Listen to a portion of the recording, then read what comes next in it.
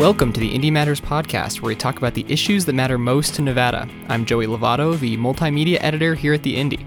On this week's episode of Indy Matters, Michelle, Megan, and Riley all sit down to do a reporter roundtable and talk about the bills that they've seen pass and the bills that they've seen die in the past couple weeks. Let's get into it.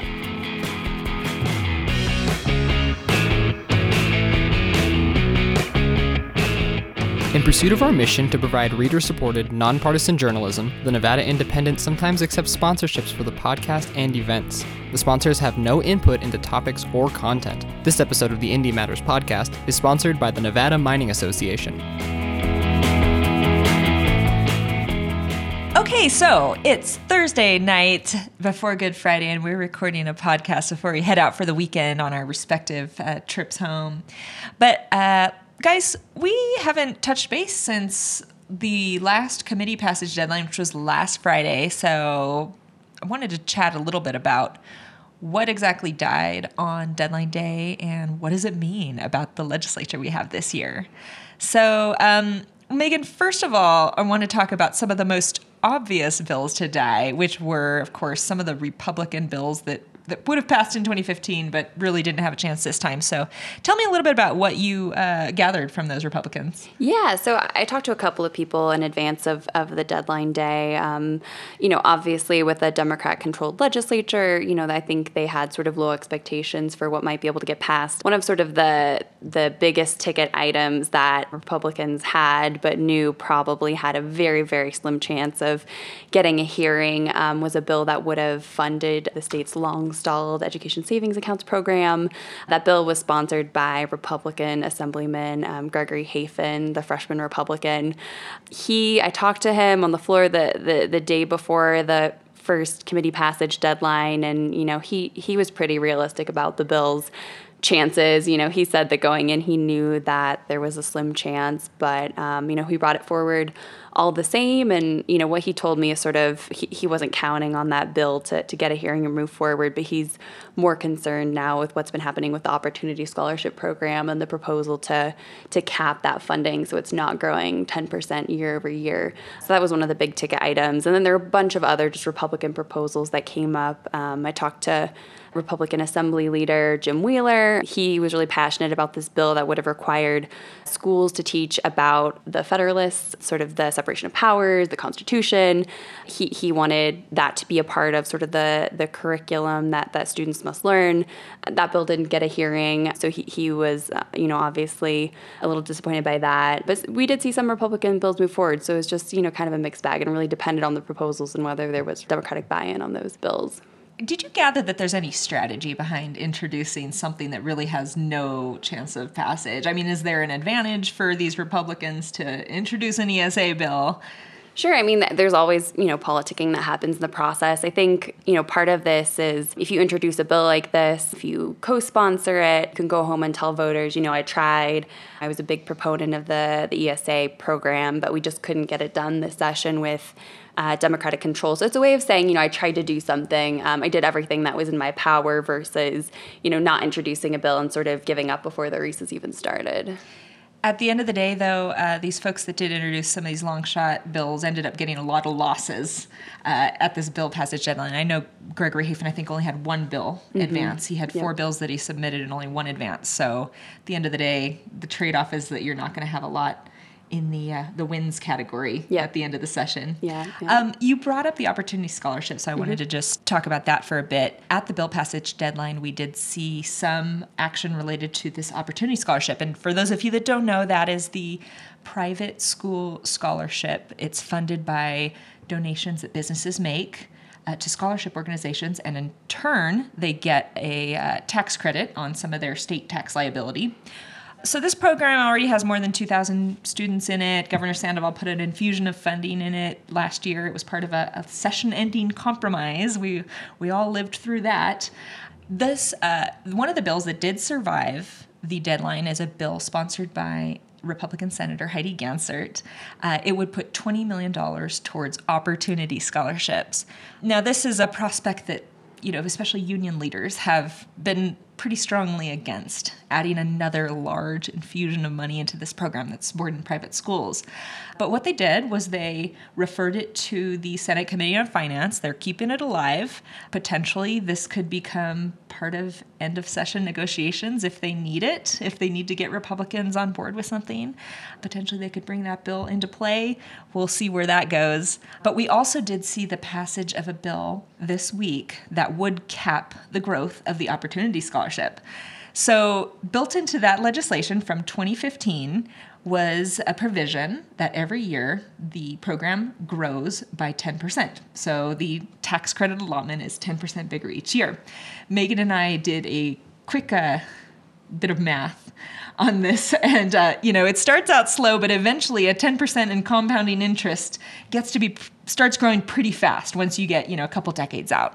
In a hearing, Speaker Frierson said this growth could be unsustainable going forward, so they want to cap it at $6.5 million or something dollars a year. Basically, it would keep the program the same size. It would probably actually reduce the program over time as you think of the ways that inflation works, and that money is probably going to go not as far in the future. So that bill, it continues to advance. It passed on a party line vote, but these two bills, one growing the program and one really keeping it stagnant, maybe even shrinking it relative to inflation, these are both moving forward.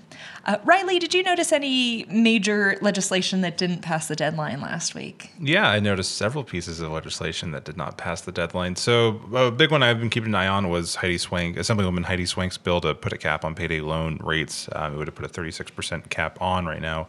It can have any amount of interest. It averages in the 100%. So that died without a hearing. There is another bill that deals with payday loan databases, and that's continuing to move forward. There was another bill that Assemblywoman Susie Martinez had that would have required unemployment insurance for kiosks. So that also didn't... Explain how that would work, Riley. That works is how I just said. If you have a kiosk, if you go to a McDonald's and you type in, I want my hamburger and large French fries, the business owner has to pay unemployment insurance for that. So it was an attempt to kind of address greater automation of workers that got kind of made fun of and never got a hearing. I'd like to mention that we recently used a kiosk to order rattlesnake fries at the Taco Bell.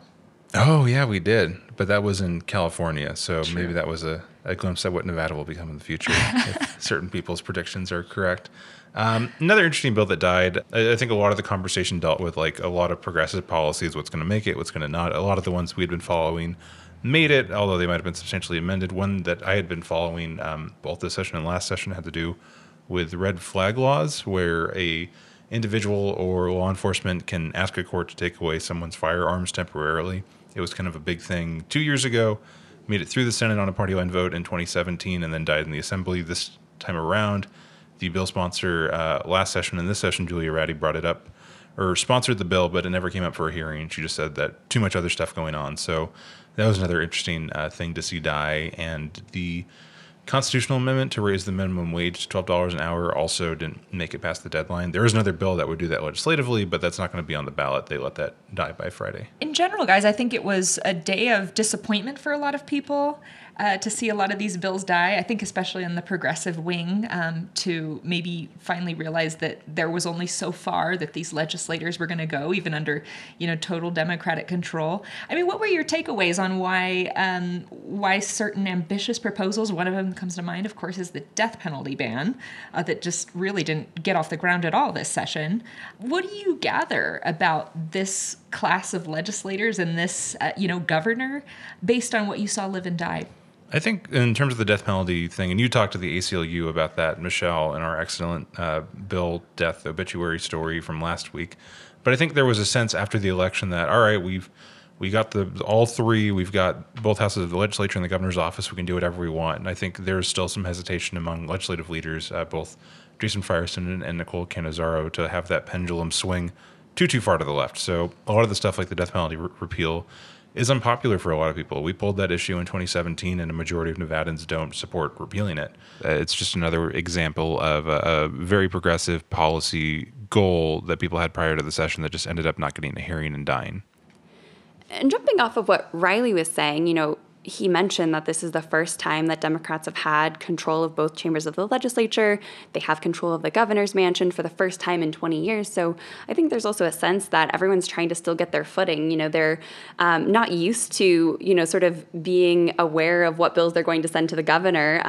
Before, when it was Republican Governor Brian Sandoval, Democrats could, send whatever wish list proposals they want, and sort of full well knowing that the governor might veto them. Now, knowing that they're sending it to a member of their own party, I think there's a little bit more calculation going into what proposals do we really want to get done this session, and just being cognizant of the fact of, are you going to send a member of your own party something that he has to veto? Are you going to put the governor in a difficult position? And thinking about some of those progressive priorities, and this being the first time Democrats have this kind of control in 20 years, I think there's also a lot of just thinking about what's going to happen in the next election. Like Riley was saying, with the pendulum swinging, you don't want to go too far one direction, and then suddenly you've alienated your moderate voters in the middle, and maybe they go to the Republican side. So I think it's a balance of what are some priorities that are important to Democrats to get done, but sort of don't move the needle too far to the point where you end up wounding yourself in the next election cycle. Yeah, and this next election cycle is going to be very critical because Democrats still need to hold on to full control. They want to have this, control of the legislature and the governor's office in the 2021 session because they're going to be doing redistricting. So they're going to have to design maps and reapportion all the legislative districts, and they want to be in control of that process. So they don't have a lot to lose in this upcoming election. I think it's also a matter of focus. I mean, if you expend a lot of political capital abolishing the death penalty, it might be harder. You might rile up the Republicans against you on other criminal justice reform efforts, on bail or other things like that. So I think at the end of the day, they need to kind of focus their energy on a couple priorities they've got going. But of course, that's going to upset, progressive wing that wants to see more bold action towards their priorities. Moving on, we are now approaching another deadline. April 23rd will mark the first House passage deadline. Can you explain a little bit about what we're expecting to see there? Yeah, so, like we were talking about, we had the first committee passage deadline. This is the first House passage deadline. So bills that haven't been waived or been exempted from deadlines, if they don't clear their first House, they die. So this is another one of those, key dates in the legislative process for figuring out what moves forward and what doesn't. Like you've mentioned, we've already started to see bills move this week, but there's still, I think I looked today and it looks like there's hundreds of bills still that, need to come back out of committee. A lot of bills had amendments, so they're, waiting probably on LCB to get those amendments drafted so they can come back to the floor so they can be voted on and moved out. So I think, we're taking a look right now. There's obviously some proposals that sort of are, innocuous. Everyone agrees on them. They're going to move forward. But there are some of these bigger, a little bit more controversial proposals that we're waiting to see if they move out. And I know you've been monitoring some of those bills as far as immigration goes. What are Democrats going to actually pass out of the first House? So maybe you can talk a little bit about what you've been following there. Well, the immigration issue has been an interesting one because this week we saw a proposal called AB 281. It's a bill that does not end the 287G agreement. Now, this is the agreement between Metro in Las Vegas and ICE, where they kind of work together to do immigration enforcement activity from within the jail. It's a controversial program. Activists think, the police are being complicit with ICE, and ICE itself is just at this time in history very controversial.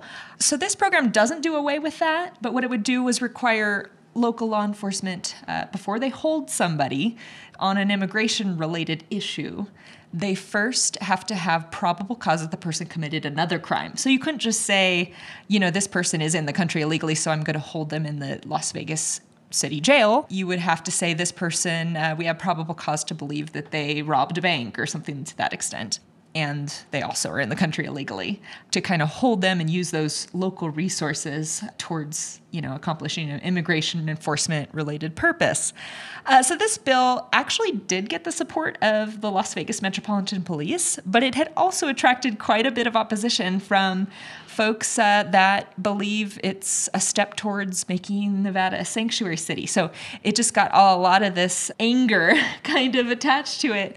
A lot of folks that were upset with immigration policy, and one of them was former Attorney General Adam Laxalt's PAC, which hadn't tweeted anything in probably 6 months, but was activated on this particular bill and was telling its followers, AB 281 is going to turn Nevada into a sanctuary state. We saw pictures of Wilber Martinez Guzman. This is the guy that, is accused of being in the country illegally and committing 4 murders up here in northern Nevada.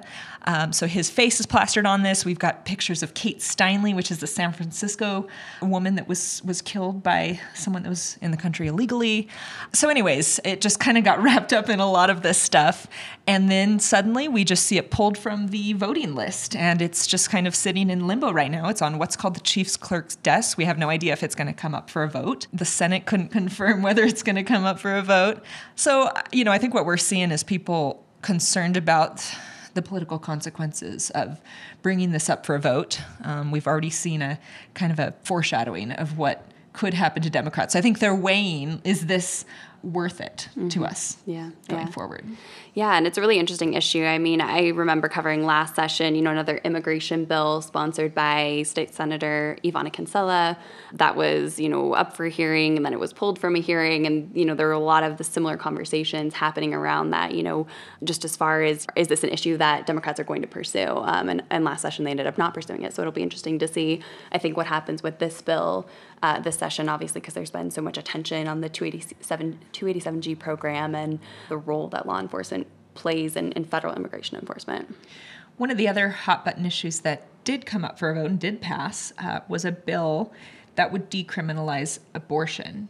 Can you tell us a little bit about what that bill actually does? Because, of course, Nevada has a constitutional amendment basically enshrining the right to an abortion. Yes. So what was this bill seeking to accomplish? Yeah, so this is another bill sponsored by State Senator Ivana Cancela, and it would decriminalize abortion, which, again, like you mentioned, might be confusing for some folks because abortion is, allowed here within the confines set out by in the Constitution. But essentially what this bill seeks to do is there are still criminal penalties on the books for abortions that are performed outside of the scope of Nevada's abortion law. So basically the big example that people point to is self-induced abortion. So if somebody, were to somehow get their hands on an abortion drug and were to take it, they could be penalized under the abortion statute.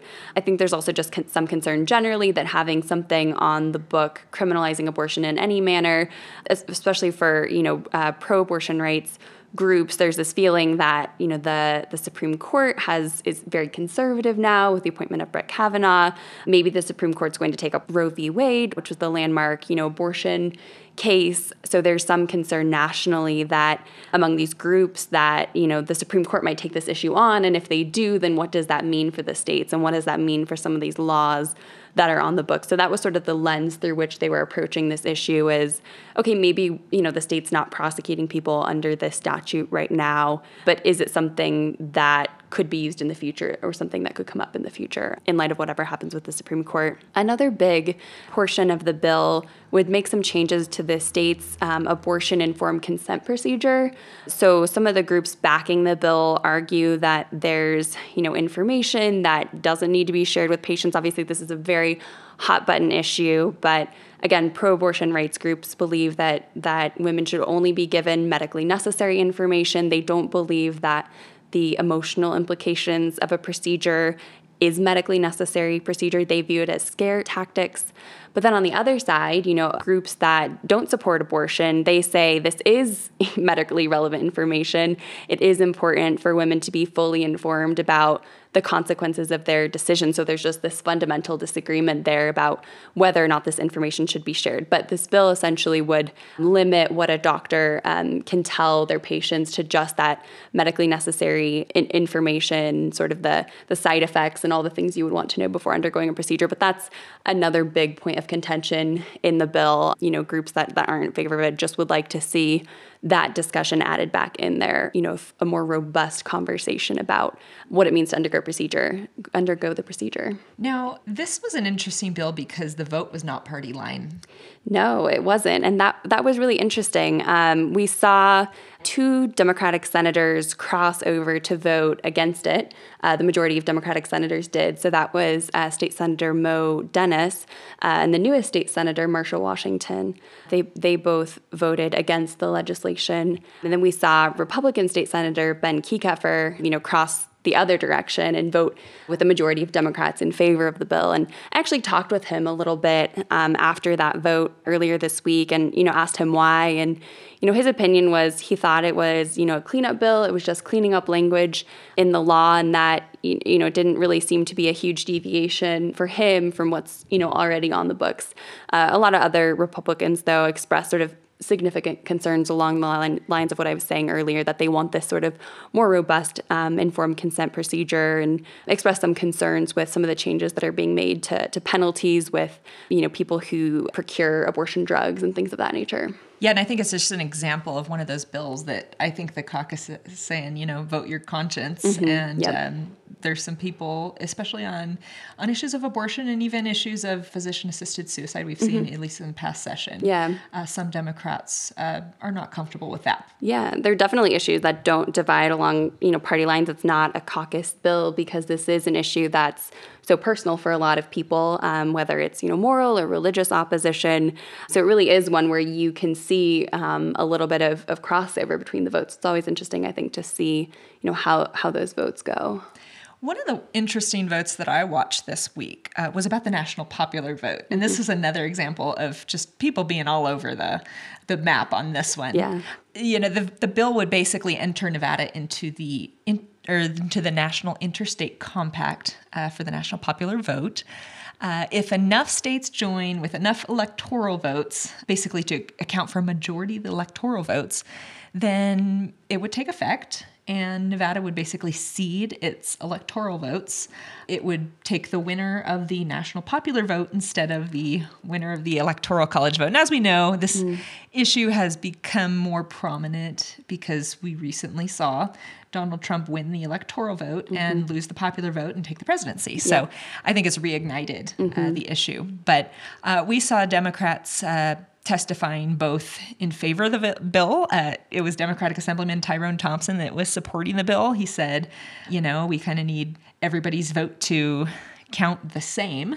Whereas the Electoral College, really, Nevadas have more power than certain larger states, like California. I think we've seen that just because we're strategic, we actually have a little more clout. Yeah. But then you're also seeing Democrats argue against the national popular vote and saying this electoral college process is helping us attract all these candidates to Nevada. We've gotten so much attention. Our vote is worth a lot more. We're an early state. Why would we voluntarily give that up and just become, awash with every other state? And why would we just let candidates, go to Los Angeles, go to San Francisco, win votes there, as opposed to really work to win Nevada over? Right. Because, when you're thinking about the popular vote, right, you're thinking about, some of the most populous states. So if this passes, does that just give candidates an incentive to just go campaign in the big states? If that's all they're trying to do is hit a numerical threshold, as opposed to this calculus of, X state has this many electoral votes. So trying to be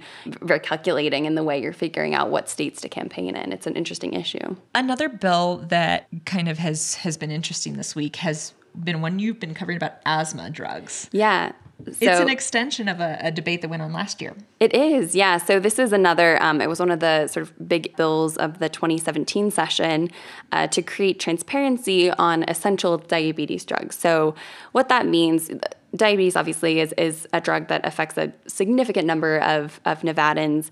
And the concern with a lot of folks, a lot of patients, is that the cost of diabetes drugs are going up and up. Folks are just finding it harder and harder to afford the cost of their medications. We've seen this conversation happen on a national level. So this bill last session essentially required manufacturers of essential diabetes drugs to submit to the state certain pricing information. And then drugs that the state determined had increased a significant amount over the prior year provider had to submit extra information to the state. So they had to explain their costs and profits associated with the drugs. And the goal was, for the state to put together this report sort of explaining why the cost of diabetes drugs is rising. Is it rising? What are the factors contributing to it? Is it drug companies? Is it these middlemen in the drug pricing process known as pharmacy benefit managers? So we saw that play out in the 2017 session. There was a lot of opposition from the pharmaceutical industry. They actually sued over the law over concerns that their trade secret information wouldn't be protected because they have to submit certain data to the state. They were worried, if someone public records requests that, is it protected? So that was sort of the big conversation in the interim. Eventually, the state passed some regulations, sort of allayed those concerns for the meantime. And the state put out this report in March, sort of explaining some of the costs. Some of the difficulties with the report, though, is that a lot of the information had to be aggregated because drug companies didn't want, to be singled out as sort of the one company with higher cost or lower cost. They wanted it to be sort of this holistic report. And so because a lot of the information was aggregated, sometimes it was hard to tell. There were just these really wide standard deviations and averages. It was just hard to tell sort of where the majority of the data set was falling, but it did manage to make some, it managed to extract some information from these companies about what the costs of drugs were. So now, basically, like you mentioned, asthma is the new drug that's being tackled this session. So this legislation would do all of what we just talked about, but for asthma drugs as well. And the bill sponsor, State Senator Ivana Cancela, she was saying on the floor during a vote on this, she was talking about this is another drug that, like diabetes, affects a large population of Nevadans. There's just concerns about air quality. So this is something that's only going to get worse. So wanting to apply sort of those same requirements on asthma drugs that the state did on diabetes drugs. One of the interesting things was there was actually an amendment proposed by Senate Republicans on this legislation that would have essentially made some changes. It gets very wonky, so I won't get into the weeds, but it makes some changes to the way that the state handles the trade secret information that's submitted to the state. There was this provision essentially that exempted the information they're required to disclose to the state from the state's trade secret law. There was sort of this played out in the court case, but there was sort of this argument over trade secrets and how to protect that information. So I was talking to Republican Senate Leader James Settlemyre last night, and he was telling me, he wanted to just take this part out of existing law to sort of, get rid of some of those concerns, prevent another lawsuit from the pharmaceutical industry this session. The concern from Democrats is that this would sort of water down the bill, and that it just wouldn't be the same bill if that provision was taken out. Obviously, Democrats are in control in both houses in the Senate, so they voted down this amendment last night and passed the legislation without that amendment attached to it. Now, you bring this up, and it reminds me that Governor Sisolak had promised to do some basically price control measures on drugs for asthma, drugs for cancer, I think drugs for heart disease. I mean, it was a bunch of them. Mm-hmm. Governor Sisolak is at 100 days in office. Mm-hmm. We're only seeing the asthma provision. Yeah. Tell me a little bit about what we're seeing that the governor maybe has not actually brought to fruition. Yeah, so like you mentioned, this bill does only deal with asthma, and he had mentioned some other diseases that he wanted to take a look at too. So right now, from what's on the table, it's unclear sort of how those conditions are going to be addressed. Actually, that was a question that Republican State Senator Joe Hardy, who actually ended up voting against the bill on the floor, that was one of the questions he raised is, why asthma? Why not, all these other medications that he's a doctor by trade, so that's worth mentioning, but all these other medications that he's prescribing to patients, why just asthma? And I think that's a question for a lot of people, right, is what can be done for other diseases. So I think it'll be interesting to see what happens. The governor, during the campaign talked about establishing this patient protection commission.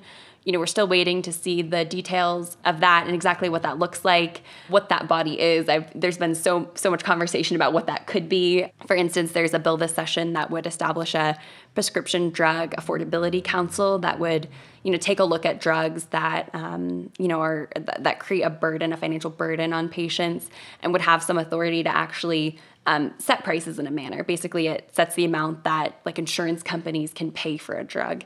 It's trying to get around some of the legal concerns by, instead of capping what the manufacturers can sell for, capping what the insurance companies can pay for a drug, since that's something that typically falls under the purview of state law. So, but going back to the overall point, the question is, does that get folded into the Patient Protection Commission? What does that body look like, and what's its scope? So I think we're still waiting to see how some of these details of the governor's priorities shake out. There are a lot of, and this is something that we always watch through the session, right? There are all these vehicles moving and these iterations of bills, but things can change very quickly. A bill can be gutted and replaced with something else. So even though we're, getting far along in the session, things can still move very quickly and change very fast. So I think it'll be interesting to see sort of how all those pieces come together as we get even closer to the end of the session. Just want to refer you guys to check out that Sisolak Promise Tracker. It's part of our Nevada legislature page, and we're diligently trying to update that to give you guys a sense of where we're at with the things that the governor promised to do. I think that's probably all the time that we have for this episode of the Indy Matters podcast. Thanks, Megan, for joining me. Thanks so much, Riley, for being here. And I definitely want to thank Joey, our podcast producer, who makes us all sound podcast smooth. Be sure to subscribe to us on Stitcher, Spotify, iTunes, and all your favorite podcast platforms. Be sure to email Joey if you have any questions, complaints, praise. That's Joey, Joey, at thenvindy.com. He really wants to get some more email in his inbox, so please send him a happy message. Thanks, and we will see you guys next week.